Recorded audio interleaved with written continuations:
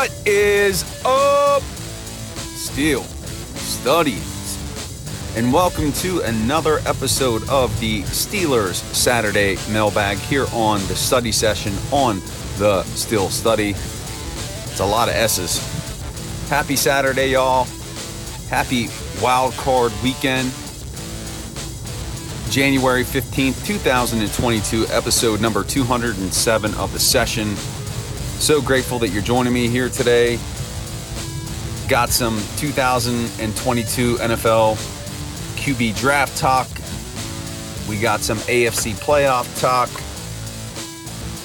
Little Patty Freiermuth that we're going to get into from your questions, your comments, your feedback. So excited to get into that with you today and tomorrow at 8:15 p.m., the time we've all been waiting for.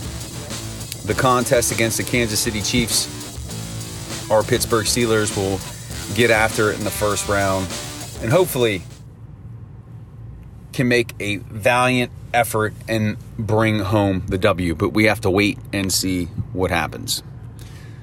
But as always, super grateful and appreciative that you are a supporter of the Steel Study, for listening, reading, and sharing with your family and friends. It truly does mean the world to me, so thank you for that. I'd love to connect with you. Please drop me a line one of three ways. Comment directly on the articles. Drop me a line via email at thesteelstudy@gmail.com and give me a follow on Twitter at steelstudy.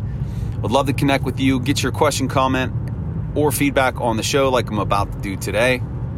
Don't forget about the podcast that I do with Jim Wexel over on his site, the Steel City Insider Podcast. It's linked in the show notes. We record every Tuesday at 5 a.m. and post between 6 and 6:30. There's an audio and YouTube component. Check that out. And let's get after it. The first, really, it's a comment. It's from Douglas Prosterog.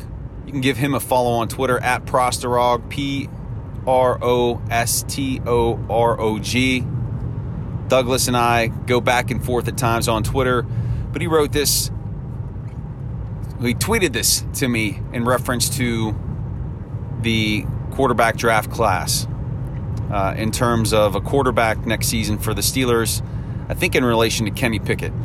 Pipe dream. Realistically, Pickett, maybe Howell and Willis are first rounders. Ritter and Strong in the second round, he means.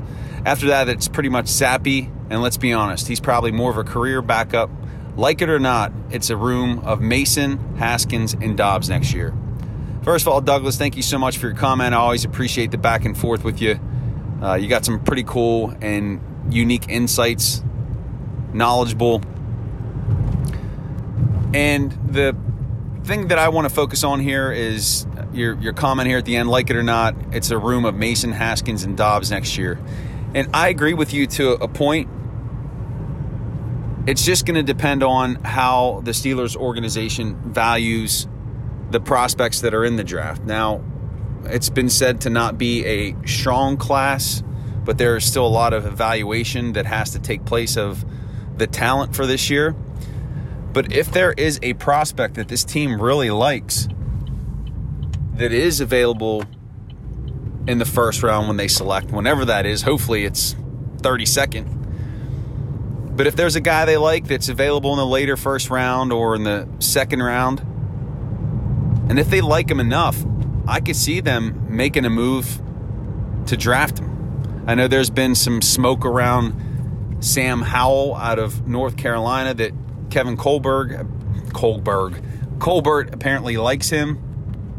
So if there's some veracity to that, maybe we could see them go after Howell.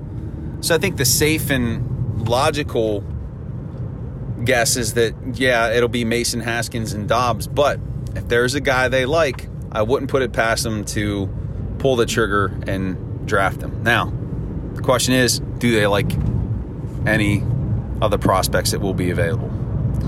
And we don't know yet, but we will find out soon enough. So Douglas, thank you so much. Appreciate it. The next one comes from Brett out of Ligonier, Pennsylvania. Brett writes, I love your optimism in picking the Steelers this Sunday night. Who are you taking in the other AFC games? Raiders at Bengals, Pats at Bills. Thanks so much. Brett, Appreciate the question. Raiders at Bengals. Who do I want to win that game? The Raiders. Who am I picking? The Bengals. I think the Bengals are a more complete team. They've got a lot of firepower offensively. Home crowd. First playoff game in a couple of seasons. They're looking for a playoff win. They're hungry for a playoff win. And while Derek Carr is a decent quarterback, I think Joe Burrow is the real deal. I think Jamar Chase is the real deal at wide receiver. They've got a nice complement there in the running game with Joe Mixon. I think the Bengals get it done here. And then Pats at Bills, that's a tough one. To me, that's a toss-up. But I have to go with the Bills, being that they're more seasoned in the postseason the last few years. And Josh Allen has playoff experience, big games. Mac Jones with the Patriots does not. The Patriots are going to try to run the football. These teams have already played twice this year, which makes it a toss-up. But I got to go with the Bills here. So I've got the Bills advancing. I've got the Bengals advancing. And as you heard on the Friday prediction, I have your Pittsburgh Steelers advancing. So we'll have to see how that plays out. That would mean a second round of Steelers at Titans. And then I believe the Bengals would have to go to the Bills. But Brett, thank you so much for your question. Next up, we have Jill out of Mount Lebo, Pennsylvania. Jeremy, love the study sessions. I listen to them every day. Love the energy that you bring. How much of a factor is the return of Pat Freiermuth this weekend in Kansas City? He didn't play the last time. Jill, thank you for your question, and thank you for the kind words. Appreciate them very much. Pittsburgh, Pat Freiermuth. Yes, he did not play against Kansas City the last time. He was battling a concussion at that point. And Jill, I don't think he's going to have a massive impact in this contest, but I do think he's going to provide another option for Roethlisberger in the passing game that they didn't have. If you'll remember, in that Kansas City game, the passing game was non-existent. It was pretty bad. So at least it's another option. And I'll say this much about Freiermuth is he's been gritty and tough. He's fighting for extra yardage. So you have to like the demeanor that he's going to bring to the contest. But I can't sit here and say that he's going to have a monumental impact on the outcome of this game. Obviously, a win for the Steelers offense to have him out there, but I wouldn't look at that as being something you can hang your hat on to say, oh, this is the reason why the Steelers will win on Sunday. And then the last question comes out of Erie, Pennsylvania from Mason. Mason, thanks so much, man, for the question. Mason writes, what's the story or who's the player nobody is talking about for Sunday night? That's a really good question.